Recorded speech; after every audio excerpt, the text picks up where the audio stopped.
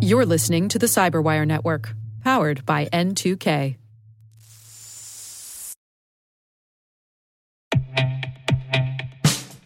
And now, a message from Cyberbit. Mastering cybersecurity is like mastering a sport. You build muscle memory through rigorous practice, then you train as a team to foster cohesion while operating under pressure. Like athletes, cybersecurity professionals thrive on hands-on simulation. But traditional courses, certifications, and open-source labs won't build you a winning team. You need Cyberbit. Cyberbit offers a hyper-realistic simulation environment for your SOC, IR, and C-suite to refine your skills, all using the market-leading SIMs, EDRs, firewalls, and WAFs they use every day. Cyberbit is offering Cyberwire listeners a free live-fire exercise. Sign up your team now at cyberbit.com/cyberwire.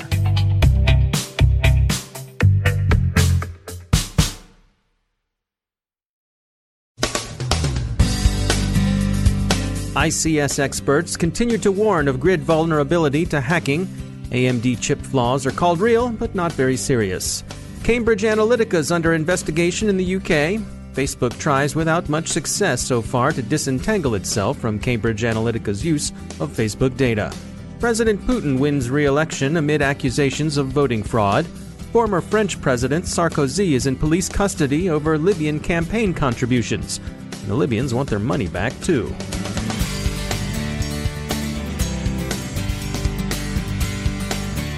I'm Dave Bittner with your Cyberwire summary for Tuesday, March 20th, 2018.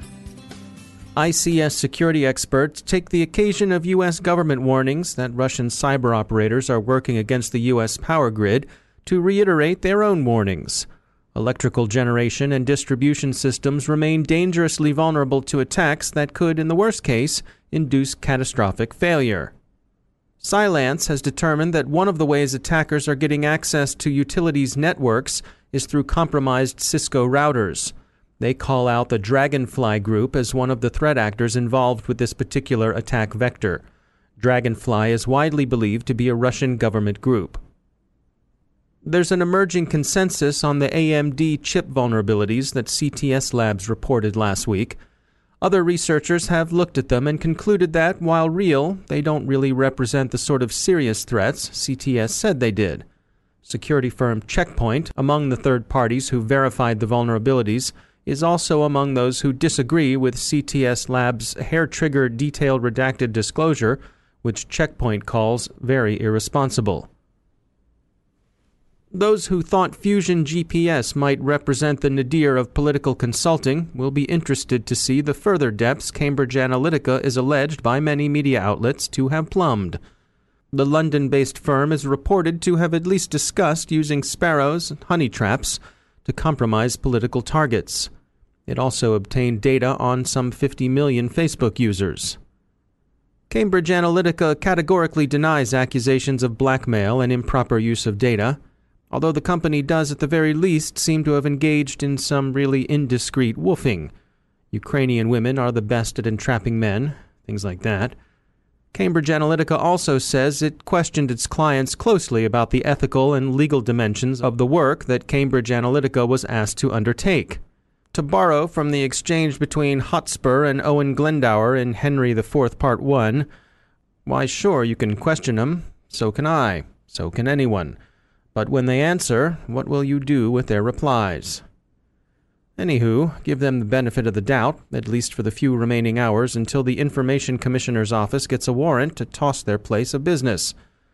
But between the Steele dossier served up piping hot by Fusion GPS and the amazingly sleazy operational notions reported in the Cambridge Analytica affair, there seem to be some remarkably creepy imaginations sloshing around in Greater London.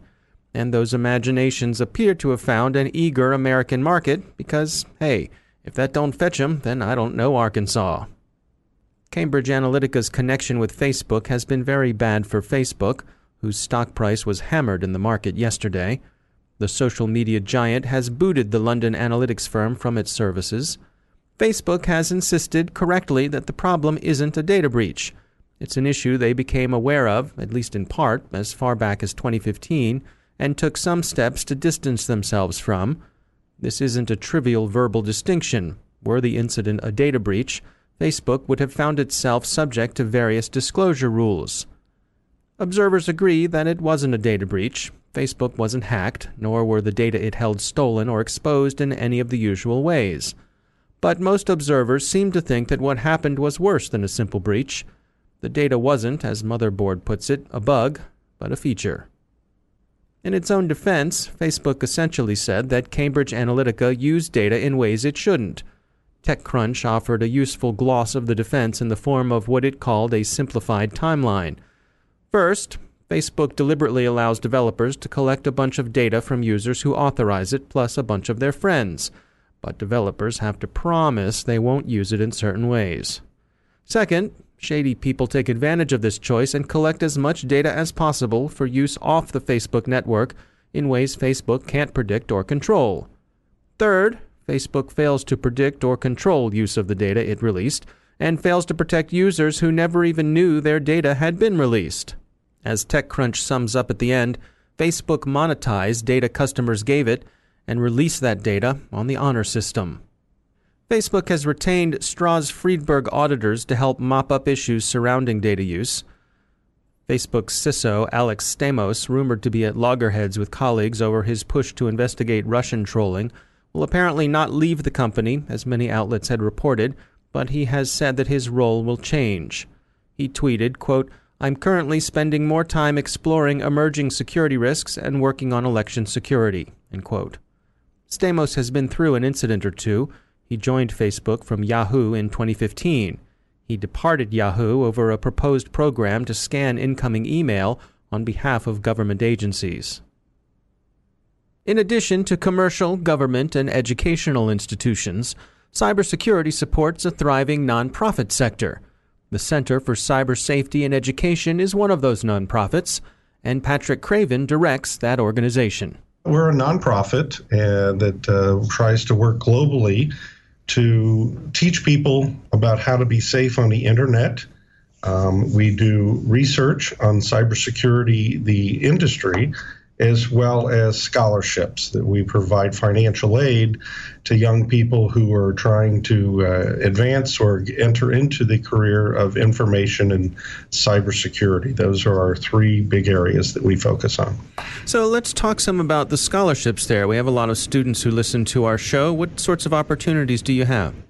We provide scholarships for information, cybersecurity, in a broad sense, those who are studying that. We offer scholarships specifically for women. We offer them for undergrad, for graduates, for veterans. We have a variety of different ways that we try to break it out. And in just our 7 years that we've been in existence, we've awarded over $1 million in financial aid. We did nearly 200,000 last year, and we're accepting applications right now for the 2018 one, and that'll be closing up in the next few weeks. Yeah, we certainly hear about this skills gap and the number of open positions that are available. What part do you see your organization playing in helping to try to close that gap? Well, it's kind of interesting when you bring up the gap. That is actually, as I said, research is one of the things that we do. That was our research. We conduct the Global Information Security Workforce Study every couple of years, and we surveyed nearly 20,000 cybersecurity professionals in 170 countries. Far as we know, it's the biggest study ever done on it, and we look into those kinds of things, salaries and trends, and those are one of the things that we've indicated, and we did in the research was finding out what are hiring trends, where people see in their companies that they need to do. And that's where we were able to calculate out that over the next 5 years, there's going to be a shortage of about 1.8 million is the number that we came up with of those in information and cybersecurity. So for the college audience, for the young people that listen, even high school kids, here's a career that you definitely want to take a look at. You're talking 100% employment with really good salaries. It's definitely something to consider. And so we've got this gap, and one of the things that we're trying to do is just encourage young people, even us old people, maybe a career change opportunity to look into cybersecurity as a field of study. And so we're promoting it, but then we also do the scholarships as a way to help. We all know college is getting so expensive. Coming out with hundreds of thousands of dollars in debt is not what we want to be doing. And so we're trying to do our part to help encourage people to study it and to be able to afford to enter the field. That's Patrick Craven from the Center for Cyber Safety and Education. One thing that caught our eye on their website is they have the rights to use Garfield the cat in some of their educational programs. Check it out. You can learn more about their scholarship opportunities on their website. Presidents, ex-presidents, and aspiring prime ministers have had a mixed week. President Putin is having a good week, winning a real squeaker of an election in which he brought home only about 3/4 of the vote. Former French President Nicolas Sarkozy is in police custody. He's being questioned on suspicion of having accepted foreign money, specifically around 50 million euros from late Libyan ruler Muammar Gaddafi in support of Sarkozy's 2007 campaign. This would violate at least 2 provisions of French election law, accepting foreign support and exceeding spending limits. 50 million in Libyan euros would have been more than twice the 2007 limit of 21 million euros. Gaddafi's son and heir has been demanding his money back since 2011. In the UK, Labour leader Jeremy Corbyn is rumoured to be in trouble with his own party. Labour's front bench is said to be fed up with their leader, particularly over his tepid response to the nerve agent attacks in Salisbury that many feel made him look both reflexively anti-Western and a reliable Russian stooge. His Lenin cap has also aroused controversy, with Labour insisting it's not really a Lenin cap and shouldn't be made to look more like a Lenin cap in news photos than it already does. But the need to offer even this defense has been accepted with ill grace. Besides, Russia's not really communist anymore. Let's get up to speed, Mr. Corbyn. If you'd like a change of headgear, this Baltimore company will happily send you a Red Sox cap. Finally, we are shocked to hear that President Putin's re-election may have been aided by ballot stuffing, especially because ballot stuffing seemed in this case hardly necessary. Even more unnecessary than Richard Nixon's itch to send burglars into the Watergate, as if he needed that to beat George McGovern. Still, if the Russians voted early and often, give Vladimir Vladimirovich credit for going that extra mile.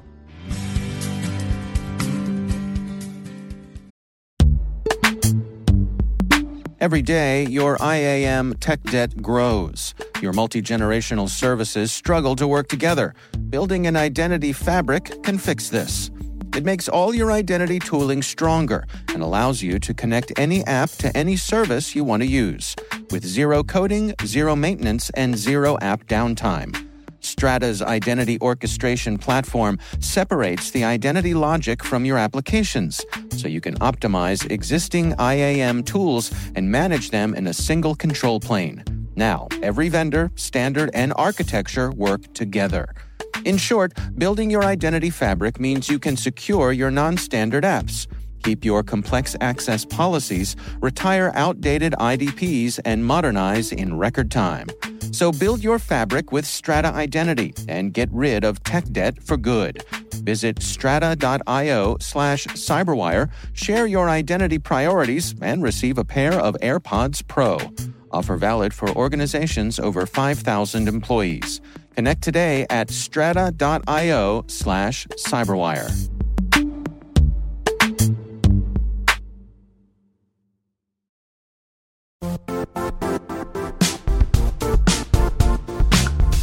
The IT world used to be simpler.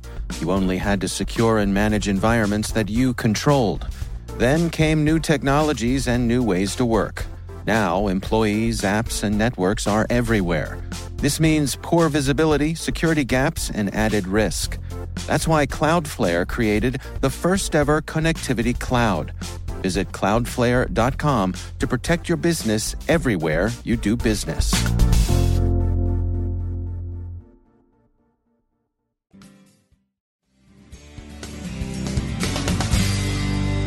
And joining me once again is Chris Poulin. He's the Director of Connected Product Security at Booz Allen Hamilton.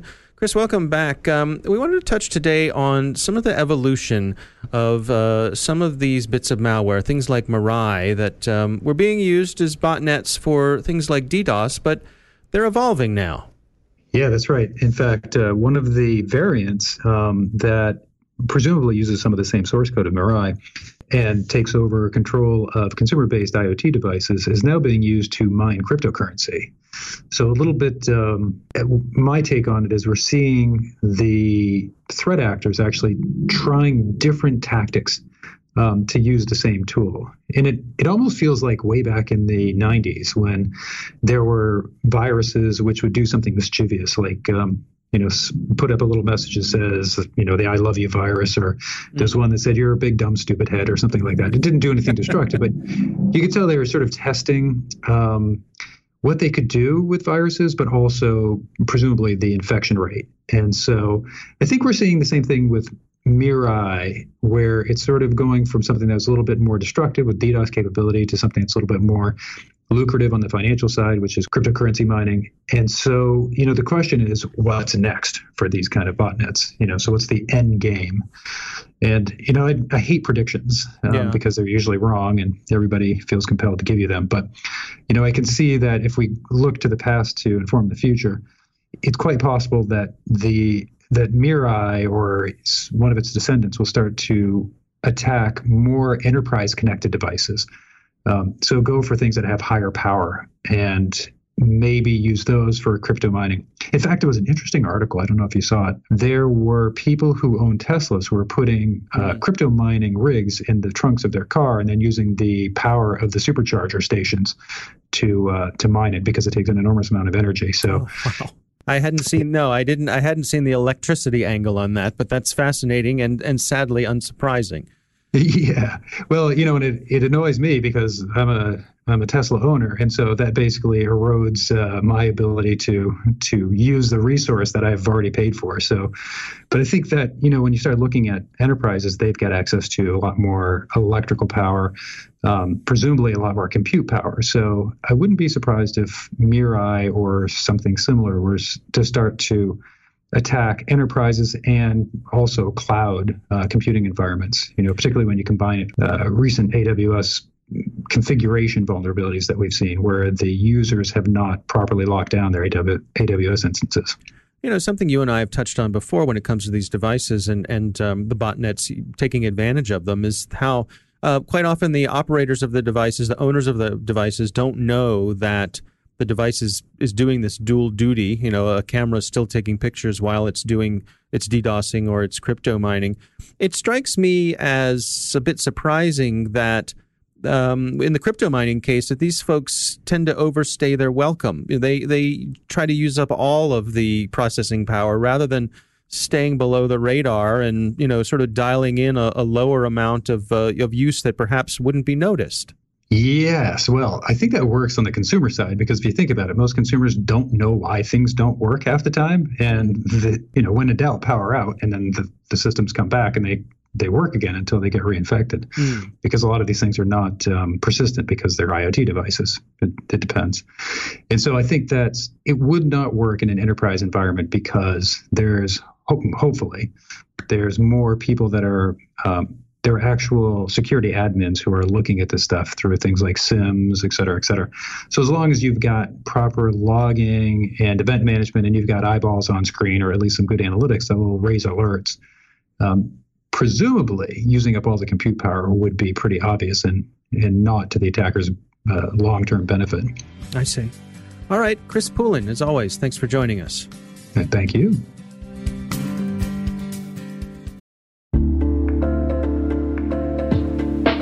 Are lengthy security reviews pulling attention away from your security program? With the largest network of trust centers, Vanta can help you streamline security reviews to win customer trust, save time, and close deals fast. Proactively demonstrate security by showcasing key resources like your SOC 2 or ISO 27001 and provide real-time evidence for passing controls. And when a security questionnaire is required, Vanta takes the first pass for you. Visit vanta.com/cyber to take a self-serve tour. That's vanta.com/cyber.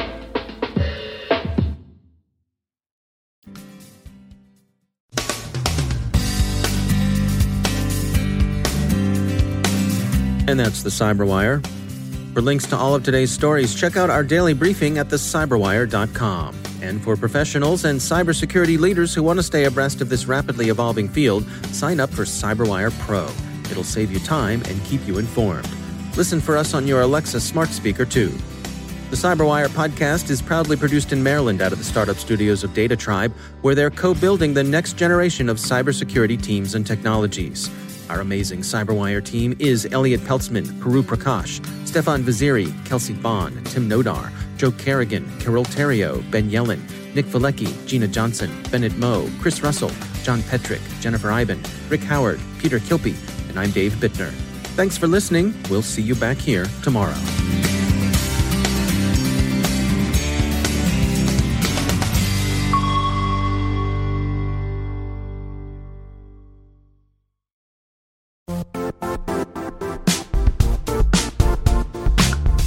And now, a word from our sponsor, Zscaler, the leader in cloud security.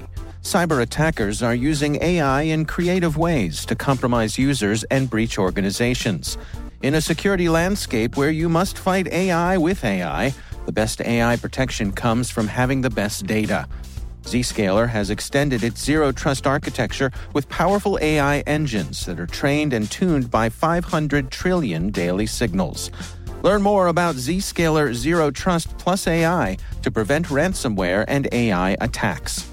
Experience your world secured. Visit zscaler.com/zerotrustai.